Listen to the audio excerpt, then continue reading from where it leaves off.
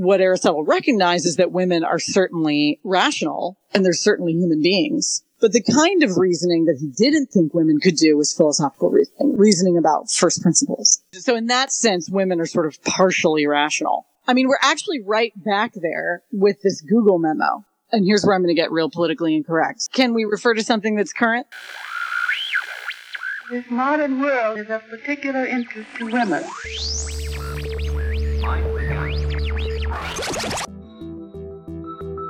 Betwixt, at the intersection of faith and culture. Zero J, and I feel fine. Hi, everybody. I'm Deb Gregory, curator of the Betwixt podcast. Okay, Google, say hello. Good day. That's how they say hello in Australia. How can I help? Okay, Google, 안녕하세요. Auf Wiedersehen. That's goodbye in German. Yeah, but I say hello in Korean. Today we're hanging with Google as we continue with our series of the image of God and the feminine experience. If you're just joining the discussion, we're talking about the experiences of women caught between male-normed philosophical and theological interpretations of the image of God. For more information about the series, visit betwixtpodcast.com, where you can listen to the introductory episode to this series, and part 2, where we talk with Dr. Hannah Hunt about female men of God and the influence of Hellenistic thought on early Christian concepts of the Imago Dei. Okay, Google, what is the Imago Dei? According to PBS, Imago Dei, a theological term applied uniquely to humans, which denotes the symbolical relation between God and humanity. Okay, great. The authority of PBS. Today we begin part 3, the Google memo and post-Enlightenment rationalism. We'll move from Aristotle and Thomas Aquinas through the Enlightenment and grind to a stop with the infamous Google memo, which has kicked up yet another heated gender battle in our current times. Our guest will tease out how Enlightenment rationalism continues to impact women today. So here's the deal. I wanted to talk to a Christian who knows something about theology, philosophy, church history, and is tuned into the experiences of women. But let me tell you, this is a tall order. Okay, Google, name a Christian who knows something about theology, philosophy, church history, and feminism. My apologies. I don't understand. And then this summer, I met Rachel Duchant. Okay, Google, who is Dr. Rachel Duchant? Here are the top search results. Hey, look, there she is. Lindenwood University Research Fellow. Oh, and hey, she's got her own website, rachelduchant.com. Cool. Thanks a lot, Google. No problem. Dr. Duchant is philosophy professor at Lindenwood University. She is director of the Liberty and Ethics Center at the Hammond Institute of Free Enterprise. Her research interests extend from Aristotle's virtue theory through the work of Thomas Aquinas and David Hume, and her current work digs into issues of justice and the virtues of living in a free society. So listen into my conversation with Dr. Rachel Duchant and take your own memos, because we all know that Google is already listening. Okay, Google, are you listening to everything I say? I only listen for OK Google, so I can be ready to answer. Okay, Google, you're kind of helpful, but sometimes you're a little creepy. Sorry.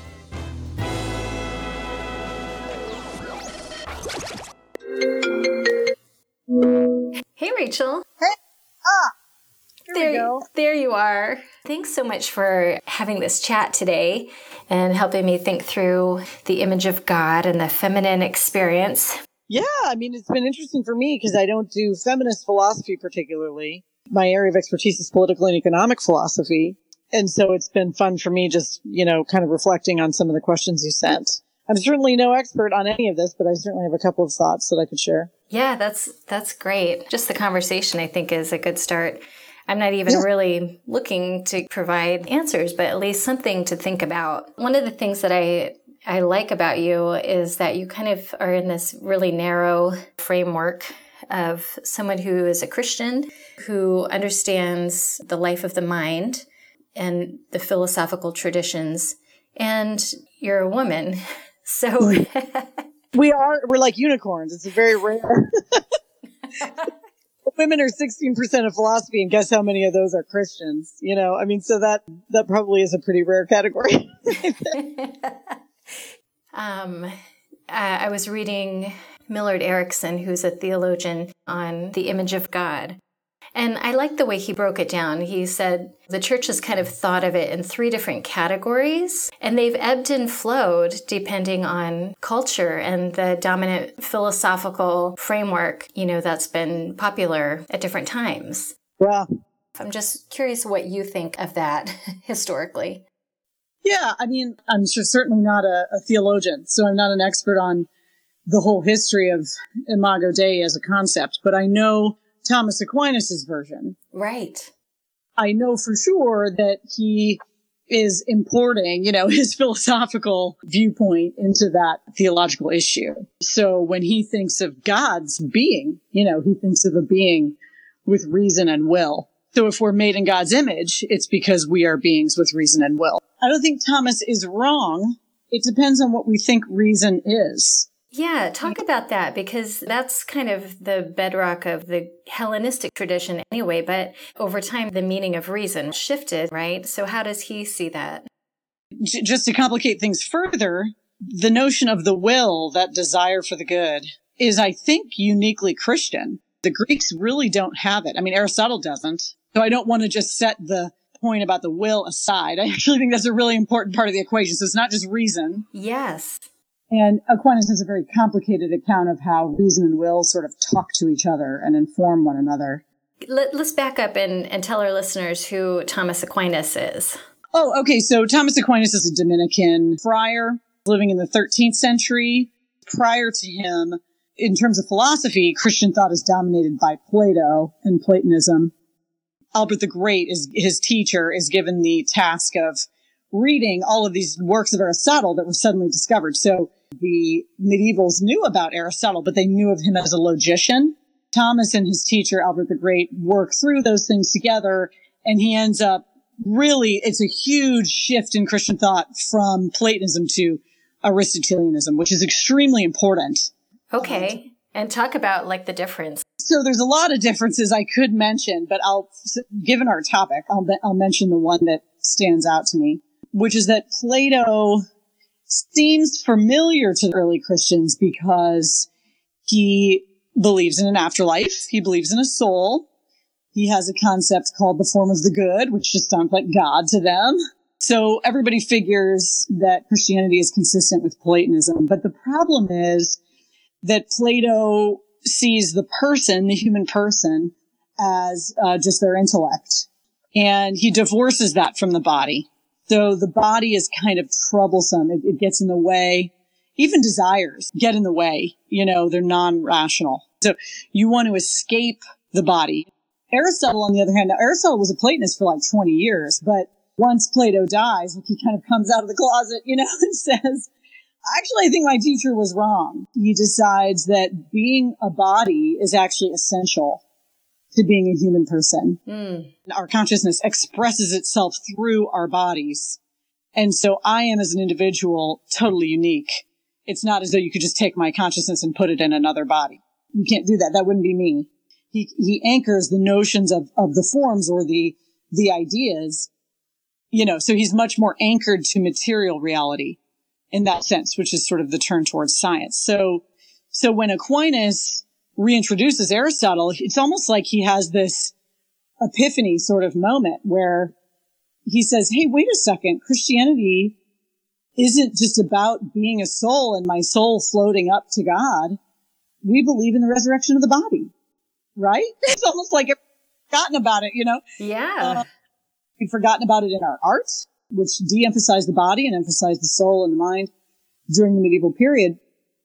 And so he said, wait a second, Jesus wasn't a ghost, when he resurrected. He was a real body. You could touch him. He ate, he cooked. And so we need to embrace an Aristotelian perspective rather than a Platonic one. So it was a very, very important turn back to being more anchored in the material world. Okay, that is really helpful. But he still held on to the idea of reason, but it just shifted in his understanding. Yeah. So, I mean, Aristotle still has the notion that the mind can function as something more than just brain activity. But the reason that he's defining us in terms of our reason is because he knows that we're animals. We're not vegetables or mineral. So that's our genus, animal. But what is our species? What's specific about us? And he looks around and he goes, oh, well, it's reason, right? I mean, reason is what separates us from the animals. Mm-hmm. And so that's just the definition of a human being. That's right. For Aristotle, that's what gets honed in on. But Aquinas complicates that as a Christian by bringing in the will. And really Augustine did. Augustine comes up with the notion of the will, philosophically speaking. I think the Jews always had it. But Augustine knows that there's something essentially about us that we can say yes or no to God. Mm. And that is really important to what it is to be human and the dignity and sort of status that we have in creation. And so bring this to the idea of Aquinas and the Imago Dei. So for Aquinas, as we get into the stuff about women, which I do have thoughts on, I really don't want to just reject Aquinas. The fact that Aquinas thinks of God as a being with reason and will is really, really important. There's some sense in which God is reasonable. He's not arbitrary. So that gives rise to the notion of natural law. That there's a law to the way things work physically, and there's a law to the way things work morally. The fact that human beings can choose their eternal situation is a huge factor in the very, very early church, rejecting the idea that some people are natural slaves. You have you have priests in the 500s arguing against enslaving, quote unquote, barbarians, right? And so it arises very, very early, and you have 1,000 years without slavery. I think this is a really valuable idea of the Imago Dei. The fact that God desires the good, but we also desire the good. The problem with us is that we sometimes misinform our will. And so to understand the way that the intellect and will ping pong back and forth with each other and how that can go right and how that can go wrong, I think is also really, really helpful. So we can talk about the mistakes that are made with gender, but I don't think the underlying concept should be eschewed too quickly. Yes, I think that they inform how we diverge off of some biblical ideas and kind of follow cultural trends. Right. When it comes to women, though. Yes, tell me. We do veer off a bit, for sure. And once again, I hate to just blame Aristotle here. I actually really like Aristotle, but he does make some mistakes, and you can hardly totally blame the guy. He's a pioneer, right? So pioneers aren't going to get everything right. And also, he's going by empirical observation. And the only problem with that is that if there are no educated women around you, then you might come to the conclusion that women can't be educated. What Aristotle recognizes is that women are certainly rational, and they're certainly human beings. As a matter of fact, he gives them, the role in the household, which may sound oppressive or something to our ears, was actually a very big role. If you were an aristocratic woman, you were basically running a huge business. I mean, it would have been a whole estate, hiring, firing. And so he thought that sort of reasoning was fitted to women. So nowadays, we would actually think that was fairly enlightened. But the kind of reasoning that he didn't think women could do was philosophical reasoning about first principles. And of course, he wasn't around any women who did because you weren't allowed to. So he just came to the conclusion. So in that sense, women are sort of partially rational. And so Aquinas just sort of follows Aristotle. Okay. Because history hasn't really improved the state of women in all those years. Well, right. And, at the risk of being deeply politically incorrect, we're actually right back there with this Google memo. So can we refer to something that's current? Yes, go for it. Yes. So the Google memo is really interesting. This is this guy, James Damore at Google, who wrote a memo in response to some diversity efforts. And the guy has a master's in evolutionary biology from Harvard, right? And he's going, well, there's sex differences, which is fairly uncontroversial in evolutionary biology. In a way, how could there not be, right? Women are bearing children, et cetera. And so you just have a different evolutionary story that's being told. He says there's sex differences, and he doesn't actually say that women are less fitted or suited or able to do these really sort of abstract puzzles that you have to be able to do at Google. He says they're not as interested. Mm-hmm. In some sense, I actually think he's right about that. Maybe I'm committing a terrible sin here. But I though. And here's why. So my dissertation was on David Hume, a Scottish Enlightenment guy, and Adam Smith and Adam Ferguson and Francis Hutcheson. These are all Scottish Enlightenment guys. Okay. And they're all objecting to something that's happening in the Enlightenment, the rest of the Enlightenment, right? John Locke and Thomas Hobbes and Descartes, for God's sake. I mean, think about somebody like Descartes. You know, you have this totally deductive approach. I think, therefore I am, who establishes thought and the mind totally independently of the body. And then he's got what's called the mind-body problem, right? How does my mind even interact with my body? He creates this centuries-long mystery, you know, that everybody's trying to solve. Everyone sits on their toilets and tries to solve. Right. What the Scottish Enlightenment guys are saying is stop thinking of reason as just calculative, right? They're like, reason is so much richer than that. There's imagination, there's association, there's tradition and custom, there's wisdom. And so I really am attracted to that, where what we're saying is that reason is just far deeper than being a calculator. Computers can calculate much better than human beings, but there is a ton of stuff computers cannot do. And we can do because we're creative. Right. To me, having a richer account of what rationality is going to sort of save us from this problem. So women, and here's where I'm going to get real politically incorrect. So I apologize in advance, and I am issuing a trigger warning. Women are, by our biology, tied down to the material world in a way that men can, if they want to, sort of escape. Friar in a monastery contemplating the eternal verities, you know, isn't having their period or having a baby or... Oh, gosh. Their breasts are not hurting at random times of the month. Right, exactly.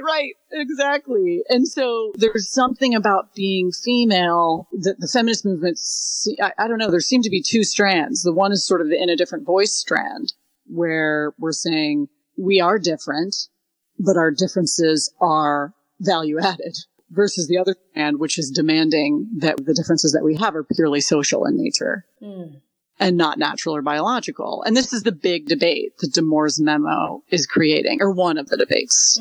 And to me, it's so sad that we've gotten so into this notion of calculative reason being what really counts. And all of these other types of reason sometimes aren't even acknowledged as part of what reason is. You know, we immediately think that if women are just less interested in tech, then somehow we're inferior.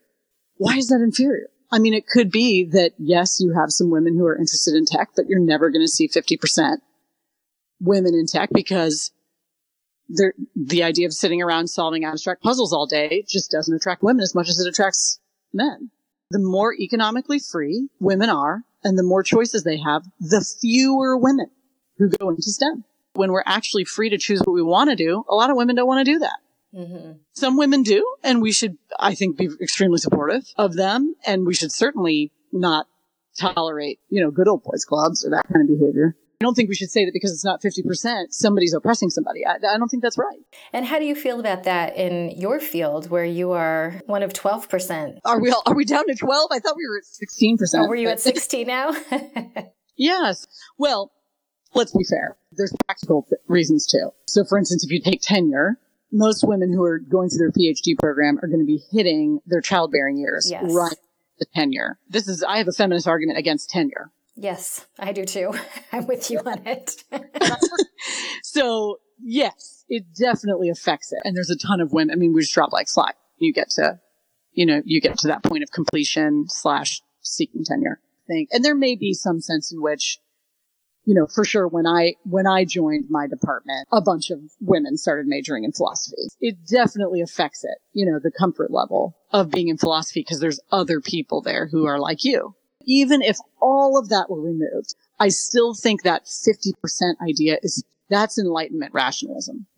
That males and females have to be completely equal in terms of their interests. I'm not talking about ability. Women notoriously do better in logic than men. It has nothing to do with ability. It's interest. Some of philosophy can be so pure and abstract that some women, or let's say the majority of women, it doesn't feel fulfilling to them. Where does the rubber meet the road? They're anchored down. They want to see the application. I studied under one of the best female philosophers alive, Eleanor Stump. She has a mind like a steel trap. she would often say to people, what hangs on this? Why does this matter? And so to have that voice in philosophy, I think is extremely important. But it also means that some women just won't pursue philosophy. Well, how does this, what impact does this have on how we perceive women as the image of God? Does this have any bearing on how we think of that? Yeah. In my ideal world, I think we could update Aquinas with the Scottish Enlightenment. The role of women actually would be very important, because what we would be saying is, yes, God is a being with reason and will. But when we say reason, we mean something that is very rich. It's imaginative, it's associative, it's creative, it's productive, as well as calculative. And so in that sense, the tendencies, and these are just general tendencies, there will always be individual exceptions, but the tendencies of the two genders complement one another in order to represent the whole of what rationality is. And all of those matter. All of those parts matter. They matter much, much more than we thought.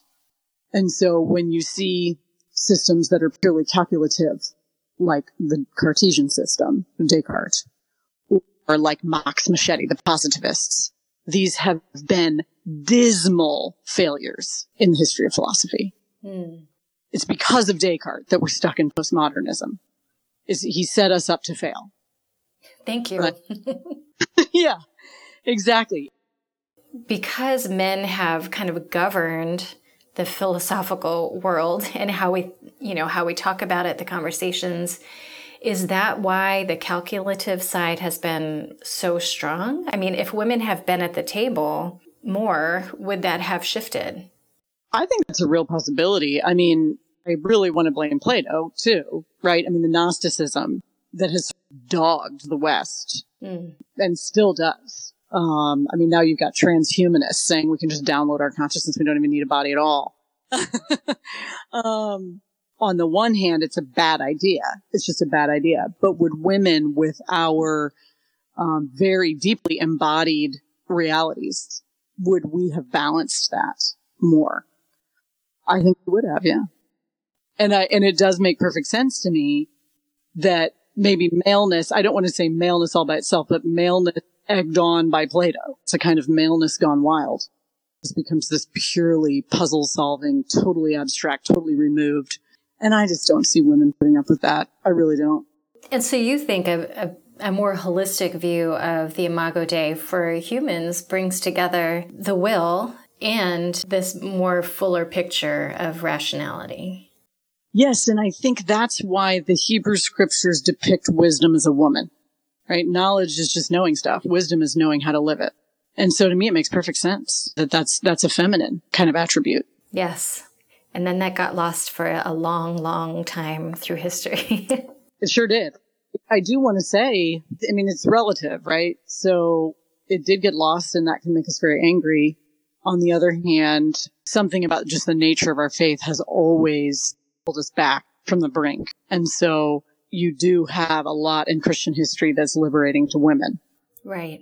You know, Catherine of Siena and Julian of Norwich and people like this, you know, having their abbots beg them to write about their experiences with God and about their philosophical insights. Right. And I think that's what I find so fascinating about this interplay of church thought and, you know, the philosophical framework of every era, every place. They work together in some ways and in some ways against. And I think that's really important for us to recognize that a lot of our doctrines come out of a response to the main ways we think about our existence. But in many ways, we as the church have always been able to stand up against some of these things that are unjust when we can recognize them and really understand what is being taught in the scriptures. Yeah, I mean, I think it's the scriptures that constantly cause trouble for like the total taking over of the faith by the culture. So even if you have a culture that's lending itself towards something totally oppressive, you've got these just standout scriptures, right? Neither male nor female, neither Jew nor Greek. It's going to just drag people back every time, even if it takes a while to work it out, because gosh darn it, we're stubborn and nobody wants to give up their power, that's for sure. there's no denying it. You can't cross out that verse. You can't get rid of it. Yeah. Well, I think that's really great. Is there anything else you'd like to add on to that, especially for women who may for the first time be thinking, gosh, what does it mean for me to image God? Or for churches who just have never even thought about how are we welcoming women as the image of God? Well, that's a really practical question. And you're a philosopher. I tend to be on the ideas level, so I'd have to give more thought. In general, I'm sort of obsessed with this issue that we have culturally now of kind of running to extremes. And I also think this is a product of the Enlightenment, where you get one idea. It's very Cartesian. Get one idea and then build out of that one idea, or try and deduce everything from that one idea. And the truth is that reality is just extremely complex. And it's rich. It's rich and messy and gritty. And so I think being able to acknowledge sex differences, I hate to say this, but just having some intellectual subtlety. I just feel like we've become stupid in a way. We're just simplistic. If I say, well, I actually think there are biological sex differences, all of a sudden you must mean that women are unfit. It's nobody said that. And then you can run to the other side, right? And say, oh, we're completely equal. And I don't know. So part of me thinks that just being better educated or smarter or something where we just can appreciate subtlety and complexity and context so that we can take people as they come. Kind of a laziness, trying to just come up with some rule or generalization and then just sort of download all of our problems. You know what I mean? That's really what this whole podcast is about for me. Our ideologies are separating us because they're just binary. Yes. And what I want to do is talk about the things in the middle. Liminal space to me is such a vital part of our growth and our flourishing, and we completely shut it out of our existence and our thought life. Yeah, there's something really addicting about systematizing, where it's I've got a system and everything fits, And if you're in a liminal space, that's never how it is, right? It's always messier and more grittier than something so clean. I totally agree with you about liminal space and about philosophers who tend to be on the edges, somebody like Kierkegaard, who is between philosophy and literature. Those people, we talk about interdisciplinary stuff nowadays. Those people are the people who are going to make real headway and aren't just going to be asking how many angels dance on the head of a pin. You know what I mean? Yes. And that's why I really appreciate you taking the time to talk with me about this. Because, even this topic of women and the Imago Dei, talking about theology, philosophy, and feminism, I guess, I've had a hard time finding people who are willing to talk about it because they really want to stay in their camp. That's interesting. Yes. It's well, I don't really feel comfortable, talking about this because I'm an Old Testament guy, or I'm a theology guy. I don't know much about philosophy. So I'm wow, it's so difficult for us to come together and no one's really talking about this space. Mm-hmm. So I really appreciate you doing that. I gave the disclaimer and I'll give it again that, I'm certainly no expert in theology. You know what I mean? I know what I know. I can throw it out there and maybe somebody will email me and say, you've got it totally wrong. And maybe I'll actually learn something. This has helped me to put some thoughts together myself. Me too. I'm here to learn. Well, thanks so much. Appreciate your time. Okay. Thank you, Deb. Have a good one. Thanks. You too. Bye.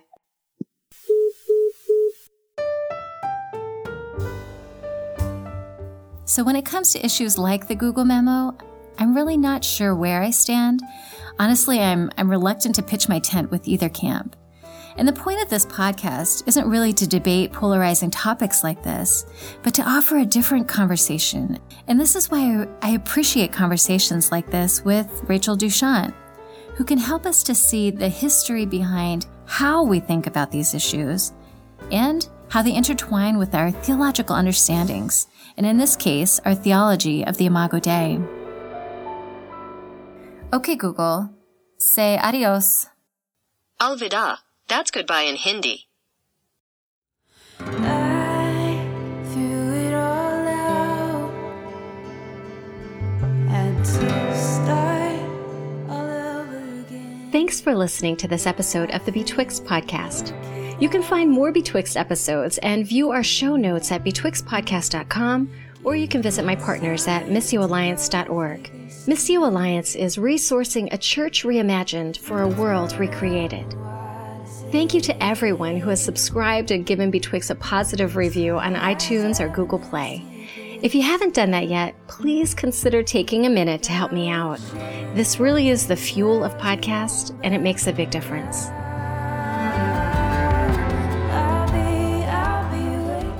Special thanks to my friends Rivoli for sharing the music that you hear now. You can check them out at ryvoli.com or Facebook/Rivoli. Hey, it has been a real pleasure to produce this podcast for you. Thank you for holding liminal space with me today. Catch you next time.